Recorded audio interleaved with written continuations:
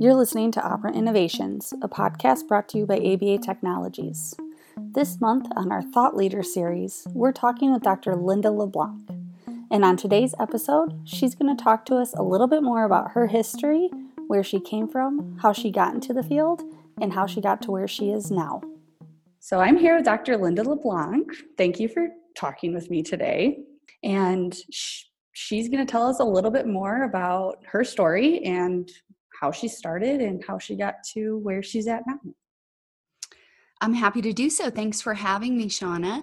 I don't know how far back you want me to go, but I kind of first became interested in psychology probably in high school, around 13, 14, 15, something like that.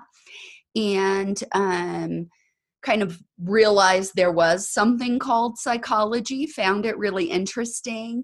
And the first kind of practical experience I had in the field, I came upon a ad for volunteers at a program that was a temporary shelter for abused and neglected children in the city where I grew up, Lake Charles, Louisiana. And so I contacted them and arranged to come in for training.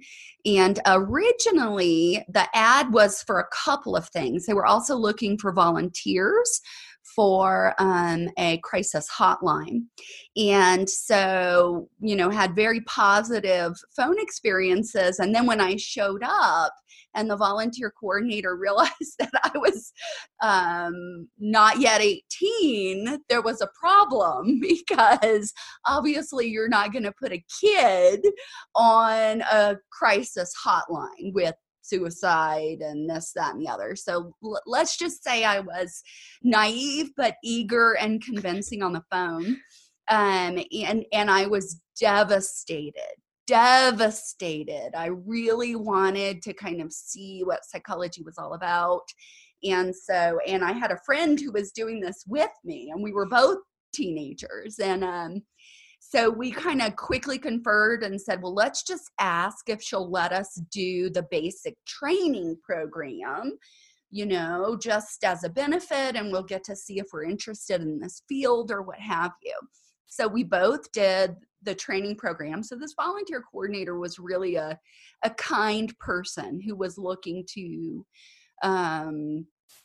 not have us be devastated in her office. So we both went through the training program, and we loved it. And probably I loved it a little more than my best friend, and ended up in this field. She didn't. But after we completed it, I think we were so diligent and we did so well. The volunteer coordinator said, you can't possibly do the crisis hotline, but once you're 16, I could potentially have you work only with younger children at joint times with other staff. So you could basically be kind of an assistant volunteer at the shelter. And that was an amazing experience. And to be honest with you, one of my first observations was that a lot of these kids seem delayed. And, my heart was really touched by the fact that it seemed like children who had special needs were almost more vulnerable. I was thinking, like, how could anyone ever, so mistreat a child who needed even more? And I think that was really the beginning of my interest in working not only with kids, but with kids who for some reason were disadvantaged and even significantly impaired. So I was also lucky enough when in high school to take a college psychology class and to have a school counselor who was a licensed psychologist who actually let me help her teach a psychology class after I had taken it as a junior. So I kind of served as a teaching assistant. And so those experiences all really solidified for me that psychology was the way to go. And so I went into my undergraduate program at Louisiana State University as a 17-year-old, completely certain that I was going to get a PhD in clinical psychology.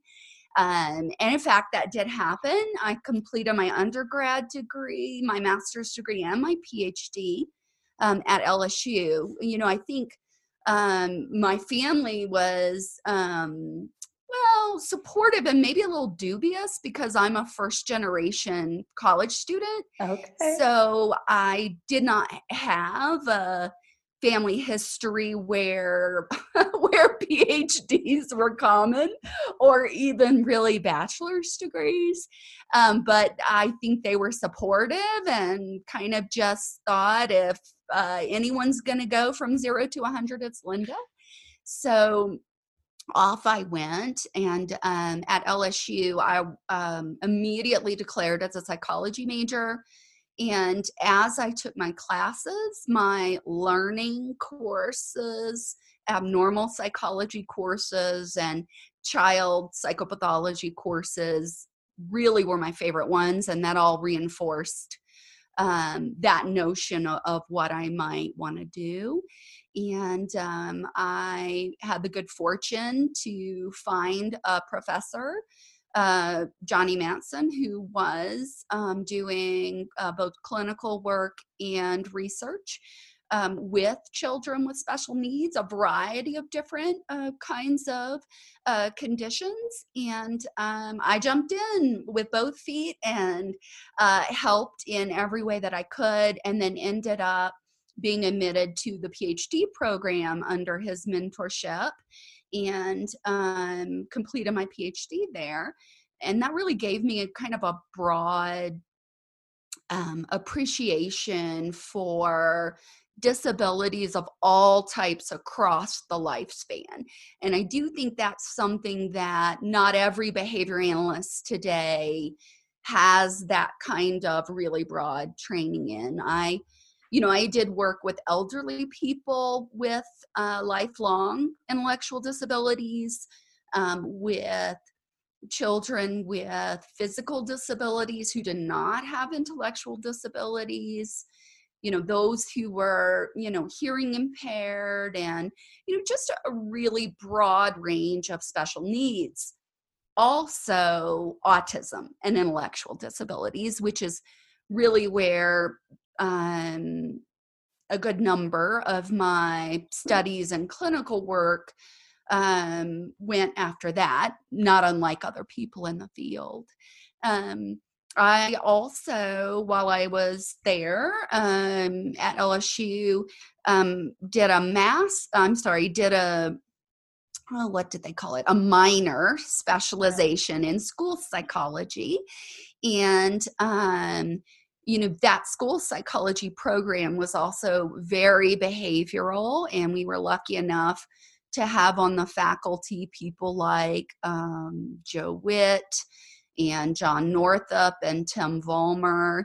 And, these people were doing very exciting research. And so I took courses with them and also did research with them and learned a lot from them.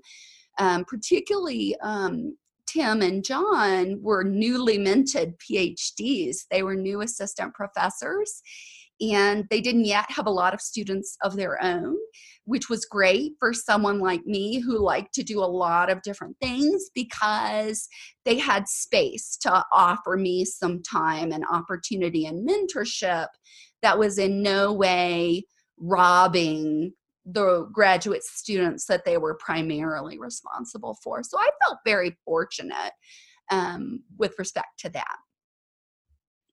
No, and that's really interesting just to see, how you started off, especially hearing that, you came from this family where you were the first person in your family to even get a bachelor's degree, let alone go on and get a PhD. And from the few years that, I've known you, I think I met you first. I did at the second year of the Michigan Autism Conference is the first time I met you. And even like from that short period of time, and then, just following your work from there. But then also once I started at ABA Tech, they're like, oh yeah, Linda comes and visits all the time. I was like, what? Like, just you talking about how your family said, oh, Linda would be the one that goes from 0 to 100. I was like, you've always just seemed like this huge go-getter to me, that if you set your mind to it, you were going to go do it. And so I think that's cool true. Where that started from. I think that's true. Sometimes that gets me in a bit of trouble because I'm quite certain that I can do some things that I more prudently should say, maybe not all of those at the same time. But I think if there are people out there, we didn't use the phrase first generation college student when I was going to college. I was just a reasonably smart kid from a small town where most people didn't go to college, and I just wanted to be able to do this thing that was going to require degrees. And so, of course, I have to go get those degrees. And it was very practical for me. And but I do think that if there are people out there who are thinking about accomplished behavior analysts as different than them somehow, they should realize that we may only be different with respect to some of our behaviors and the outcomes that are produced, not necessarily as a class of stimuli, if that makes sense. Some of us are, if someone out there listening is a first generation college student, I was too. So, you can accomplish plenty of things with some go-get-itness, and I will say some good fortune. I do think that, I was definitely energetic, a lot of potential, a lot of energy, no polish, which is not uncommon when you are a first generation college student. And so, if you are lucky enough to find those people that will, sand off the rough edges, then I think the sky's the limit. And I think that hearing you say that is a really good compliment to the university series that we have. We've been talking to universities across the country, whether it's Western Michigan or, we have West Virginia coming on in the near future, or it's, Georgia State, where you might not think about, might not necessarily be like, oh, I don't know if I'd ever heard about Georgia State, or Loyola Marymount, or, even like some undergrad programs where we have, down in Savannah or out in California or things like that. But you're hearing even from the undergrad programs that some of these students are those first generation students.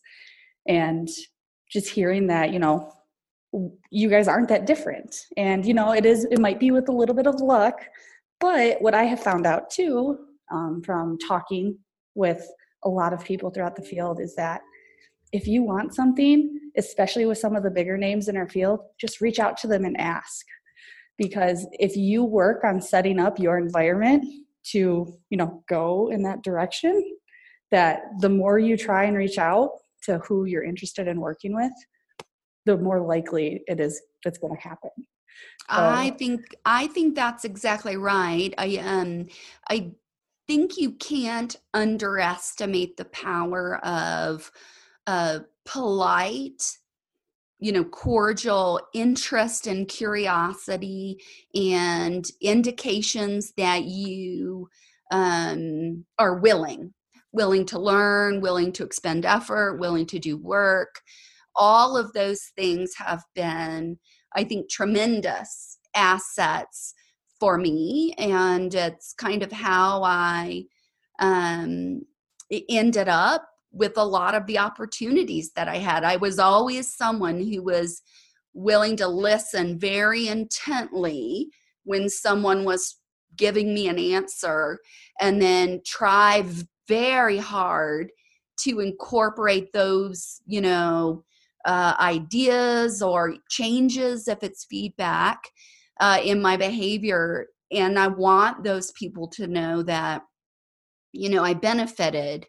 So when possible, I thank them for teaching me, or thank them for the feedback and helping me be better. So I do think reaching out to people for opportunities, for advice, particularly if you keep the effort low for them by taking that, effort on yourself. All you have to do is give me an opportunity and a little feedback, and I'm going to do the absolute most with it. And I think it's a little different if you're reaching out with more effortful demands. Yes, I know. And I, even for some of like our CE processes or the podcast, I try to make it like as easy as possible.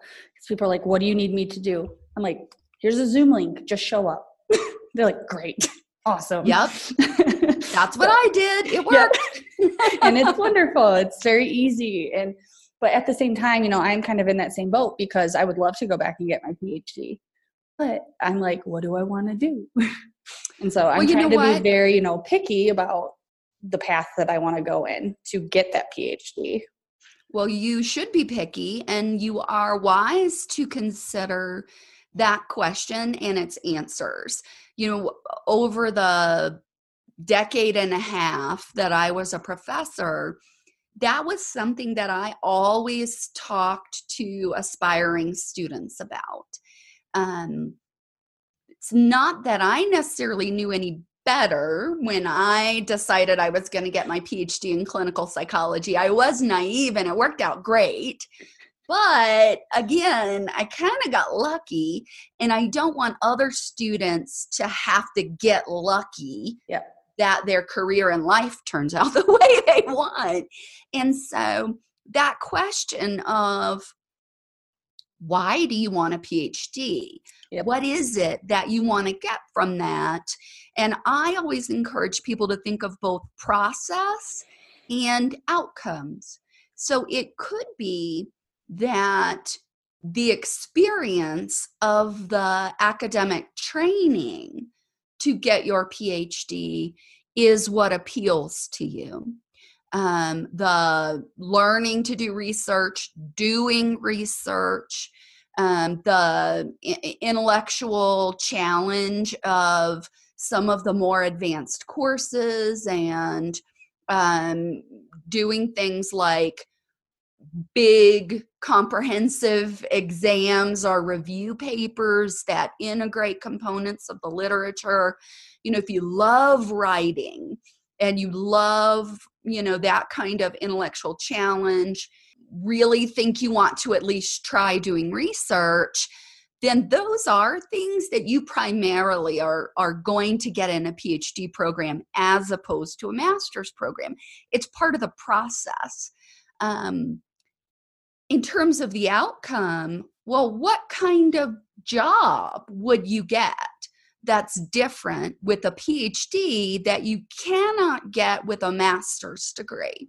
And I think that in today's field, that's really a traditional academic position for the most part, because there are people with master's degrees who are teaching in university courses, and whether they're good at that or not, or prepared to do that or not, is probably highly individualistic. I don't think that that's a degree sort. I think that's a capability and experience and training sort. But it's not that you cannot, for example, teach a class at a university if you have that kind of degree. If you want to be a faculty member, full-time faculty member at a university, you are likely going to need that PhD. But for clinical positions, even high-level clinical positions or clinical operational positions, the PhD training is not necessarily the one that is going to teach you all of the skills that will make you successful. And in fact, it may teach you skills that lead you to not particularly want that job because you don't find it as appealing given what's been established as your reinforcers. And so that's the outcome piece. What position is it that you would want to have, or things that you would want to do that having the PhD is going to give you that having a master's degree won't? So it's a very functional way to look at it. What is it about the process? What is it about the outcome? And then are those things worth the investment of time and money that that pursuit of a PhD costs? After your schooling, I know that probably the first instance I came to know about you was through Trumpet. And a lot of people might also say that. But I know that's not the only thing that you've done. So where did you go after your schooling until now? What have you been doing? Well, Trumpet came along pretty late in my career. I would say career number 2, probably. After I got my PhD, or, for clinical psychology, you have to complete an internship prior to your PhD. Yes. So I did my internship and postdoctoral fellowship at the Kennedy Krieger Institute in Baltimore, Maryland, and worked with just a wonderful team of mentors and behavior analysts, Dr. Louis Hagopian and Wayne Fisher and Kathleen Piazza and Michael Cataldo and Jen Zarconi and Lynn Bowman and probably 100 more, but wonderful people who really taught me a lot, particularly about severe problem behavior. And once I completed my postdoc, I was in a position where I was thinking about what do I want to do? And there were 2 career paths in front of me. One was to become a clinical director at an autism program on the East Coast. And the other was a visiting assistant professor position on the West Coast at Claremont McKenna College. And, I had really always envisioned that I would be a practicing psychologist, a clinician, clinical director, that kind of thing. However, some of my faculty mentors thought that academia might be a good option for me, that I had potential as a teacher and a researcher, and particularly my major professor really encouraged me to think about, he knew that the primary reason I wanted to be in this field was really about the good I could do in the world, right? Going all the way back to those kids that I encountered in that volunteer position, just experiencing this burden of I have to help try to make some of these lives better. And, he really encouraged me to think about how much I could do directly as the clinician serving these children versus a professor who could teach others to do the same thing. And, that was 24, 25 years ago. There were not that many graduate programs or undergraduate programs where you could get this kind of training. And so there was a real need in the field to have people who could spark that interest and mission. And so I wasn't sure if the job itself was going to be enjoyable, but the mission was appealing. And so even though it was less money and scary because I didn't like public speaking, I took the position as a visiting assistant professor at Claremont McKenna College. And I was, one of the reasons I was willing to do it was a temporary position.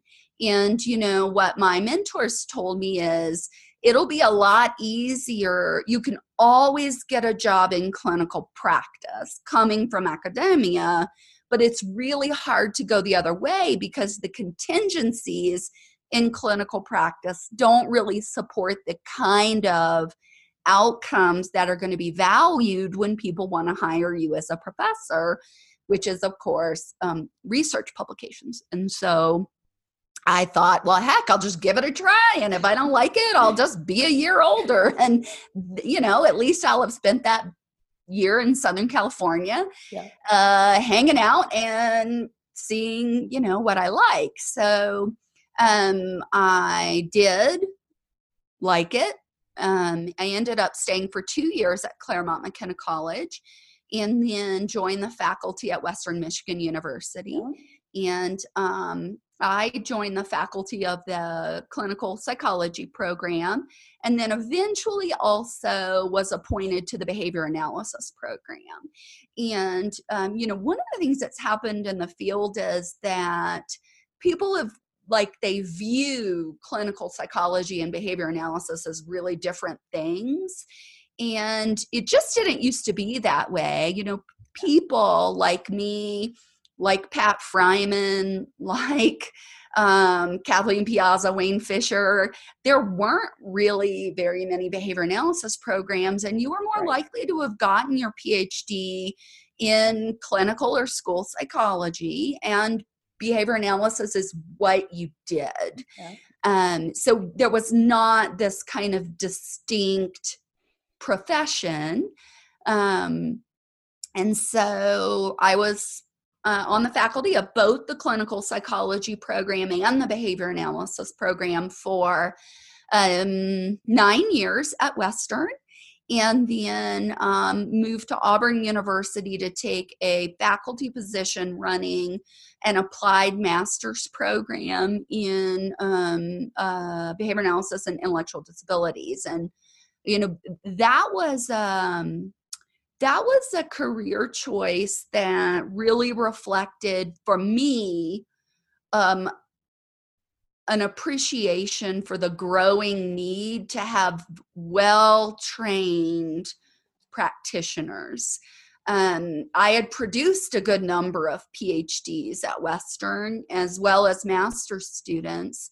And what I was seeing is that we really had plenty of PhDs now. And that what the growing need was for master's students, but for master's students who really had the right training with the right background, not only in concepts and principles and application of procedures, but critical scientific thinking and structured systematic decision making. Don't just behave, know why you behave the way you do, and know what variables should be controlling your decision making at every step of the way. And I wasn't seeing a lot of programs at only the master's level that were heavily focused on producing that kind of repertoire rather than producing graduates who might go on to a different program to get their PhD. And so the notion of running not a PhD light, but a master's program that was specifically designed to produce really motivated and highly qualified practitioners kind of went back to that original mission of why I was ever a faculty member anyway. It wasn't necessarily to do a bunch of research, although I really like research, or produce a bunch of researchers, although in fact some of that happened. It was to help people be ready to help those kids who are in dire circumstances and will have dramatically worse lives if they don't have a qualified person who's ready to make meaningful decisions to help, given the constraints of the environments they live in, which are often wildly constraining and imperfect. So I did that for 15 years as a faculty member before I ever went to trumpet. Yes. So and guess what? There was life pre-trumpet. Oh my gosh, so much. And I mean, I knew that because I'm a Western grad. So I knew that you were at Western. And can I just say, I'm very mad that you left Western before I got there. So just going to throw that out there. Sorry, it was too cold. It's okay. It's okay. Jessica did a very good job. So I credit her for many, many things, for all the good things. Great.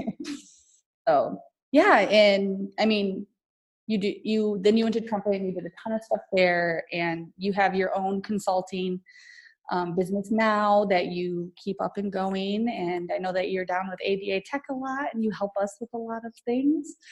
Yes. And I mean, yeah, you're presenting a lot and disseminating behavior analysis, and this is just another part of that. So I think so. I've always been the kind of person who likes to do a lot of different things.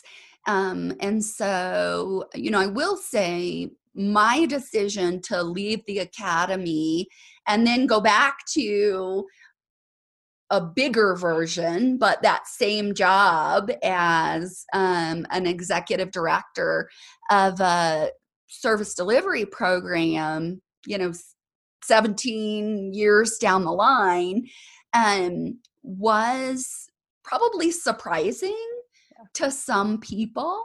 But it really wasn't all that surprising to at least some people who knew my history and my motivations. And so, again, it was the opportunity to have an impact at scale for a lot of clients, but it also was a great opportunity to have a new intellectual challenge. And I think that's something that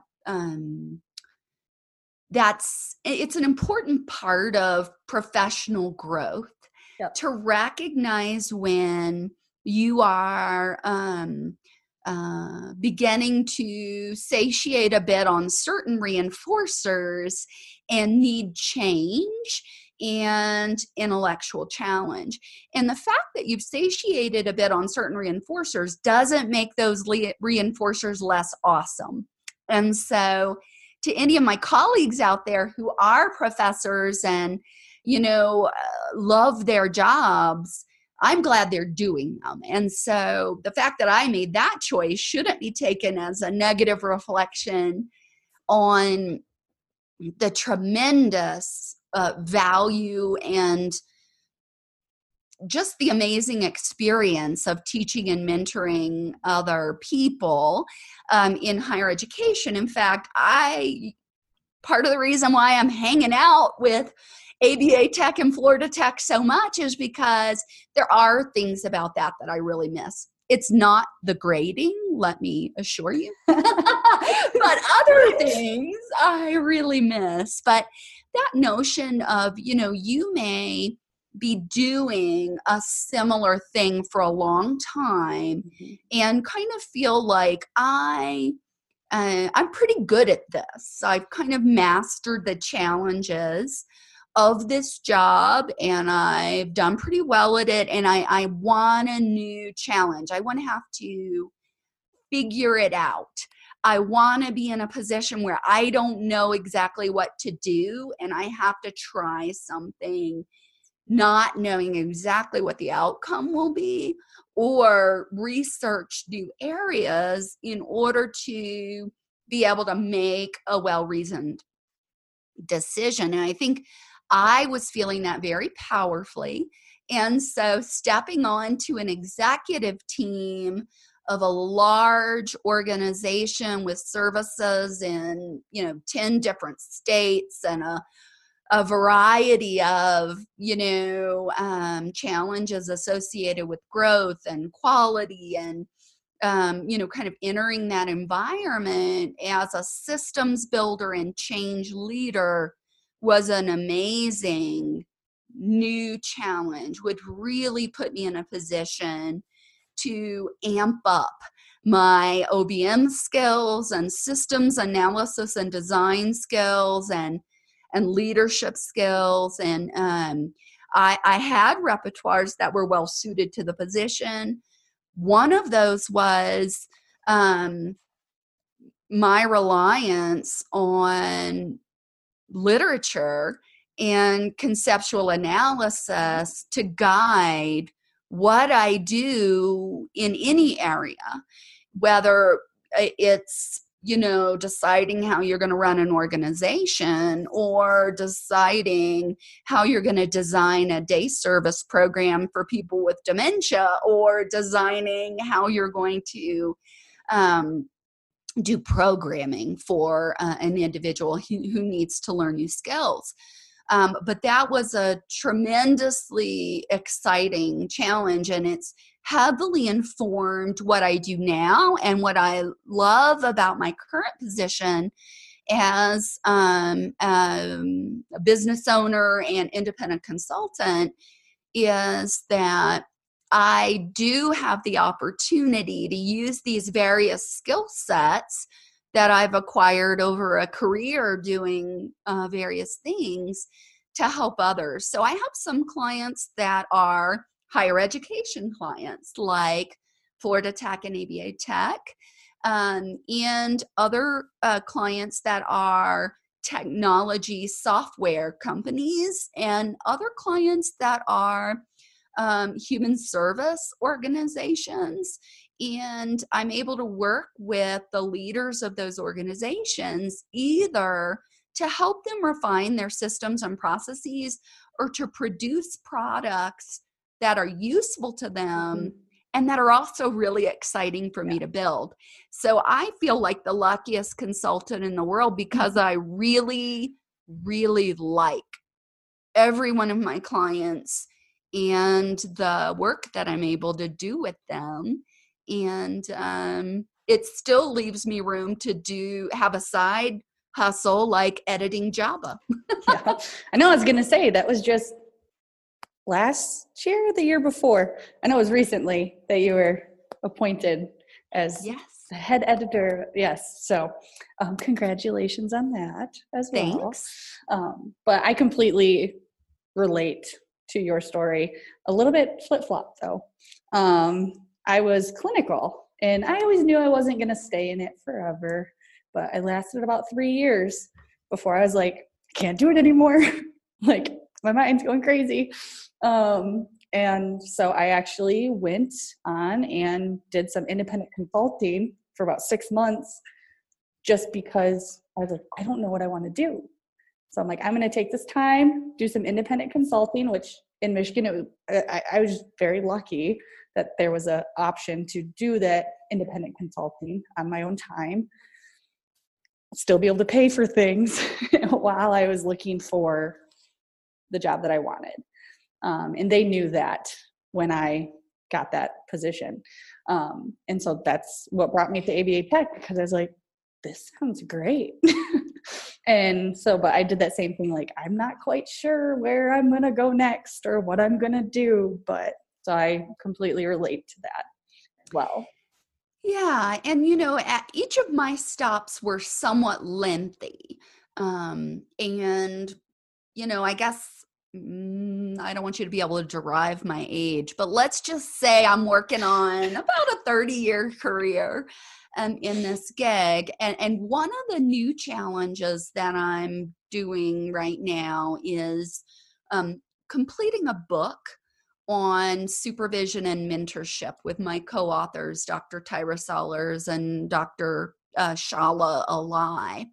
And And these wonderful ladies have been great colleagues, and we really serve as peer mentors to each other. It's the first book that any of us have written. And so we've been kind of figuring out that endeavor together. And one of the chapters in the book that we're just working on finishing up right now is really on resilience and career sustainability.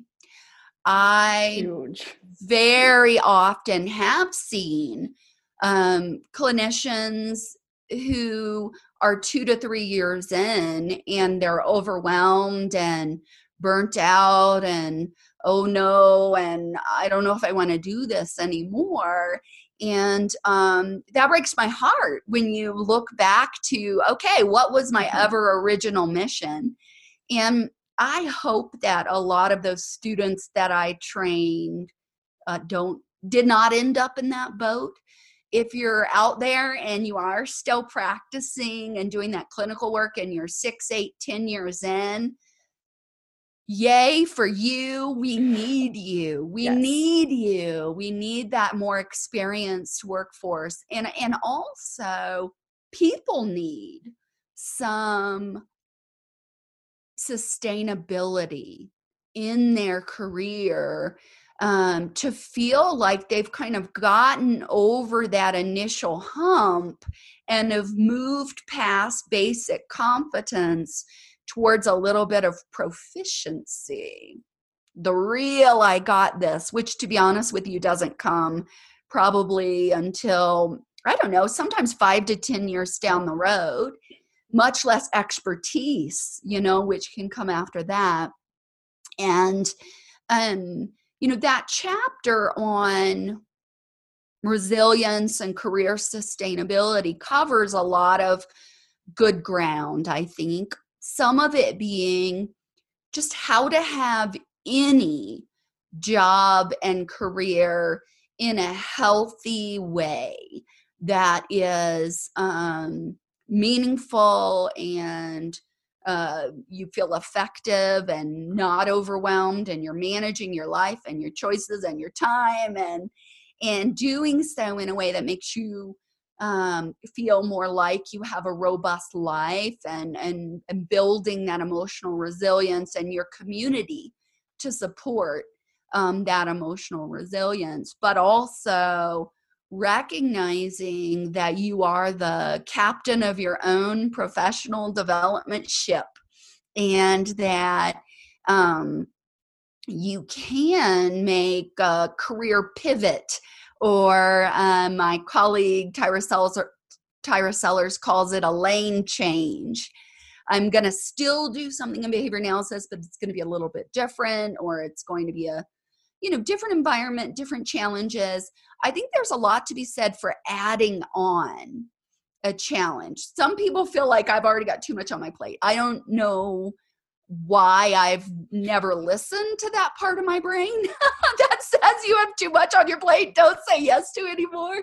My husband says I should listen to that part a little more often because I could just keep adding things on. But to be honest with you, that's one of the ways that I was able to be a professor for 15 years was I would think like, gosh, I want to add on something new. And so I began to create clinical service opportunities or research opportunities, let's say in gerontology. So I explored a new dimension within my same kind of career parameters or what have you.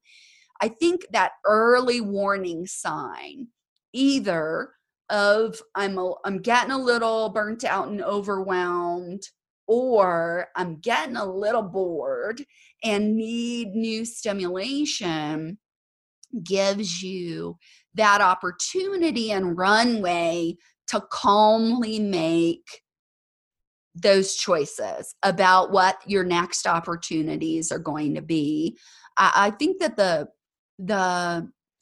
there's so many more different options for employment now than when I was coming out of graduate school, that it can almost, I think, lead people to bounce around. Well, let me try this. Let me try this. Let me try this. Notice that's what I did too. Like, let me try this professor gig. Let me try this. I hope that experience of kind of bouncing somewhat quickly every 3 to 5 years, which actually is somewhat quickly, I hope that that doesn't happen as much, because Right. I think the downside is that you never get to that beyond competent, to that proficient and expert level. And I think our field needs that. Yeah. We need calm, seasoned leaders and what have you. But people need that, that knowledge that I've got this. I know some stuff and I'm crushing this, is a powerful one that really can change how you see yourself. Mm-hmm. It certainly changes how others see you, but how you see yourself and how others see you are not necessarily different reflections from the same mirror. My teenager is has a kind of interesting life in some ways, because both of his parents are relatively well known within this field of behavior analysis. And so if we go to a conference or here or there, he kind of knows people think we're important. But to be honest with you, our lives primarily are, going to the debate tournament and dropping off at school and going to the grocery store. And we're not anything special there. And so, but to know, I do have parents that are that are really proficient and really know their discipline well, and have helped others to know the discipline well. I hope is a powerful gift that we've given him. No, that's wonderful. And I mean, even that, talking about that chapter and, how you even use it in your life as well, it's so important, because one thing I've noticed, this is completely anecdotal and completely just correlational, no real actual information here. Caveat, we are making unscientific claims. Exactly.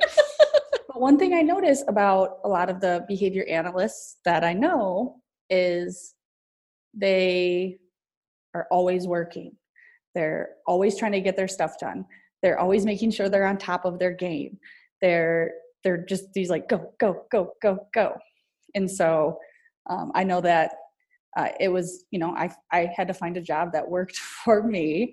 But another thing, like you said, you keep adding things to your plate. I also do that because one thing I found out is I'm more productive the more busy I am, because my time management skills get much better. So at the same time, like, that's been a learning curve for me, is I had to learn how to, no, you're going to take this time for yourself. I think so. And, there are some other chapters in the book that specifically focus on organization and time management skills, and how those need to evolve.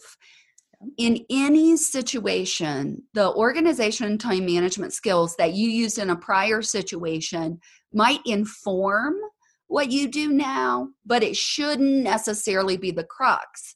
If your strategies for organization and time management don't evolve with the changing demands, you will feel the crushing burden of there's not enough time, right? And, people often ask me, well, like, Linda, how do you do it? Like, I have exactly the same number of minutes in the day as any other behavior analyst. It's not magic. I don't have more time. I just do more with the same amount of time. And not because I have special neurons. I got the same kind of electrical current firing as everybody else. I behave differently in response to my environment. That's it.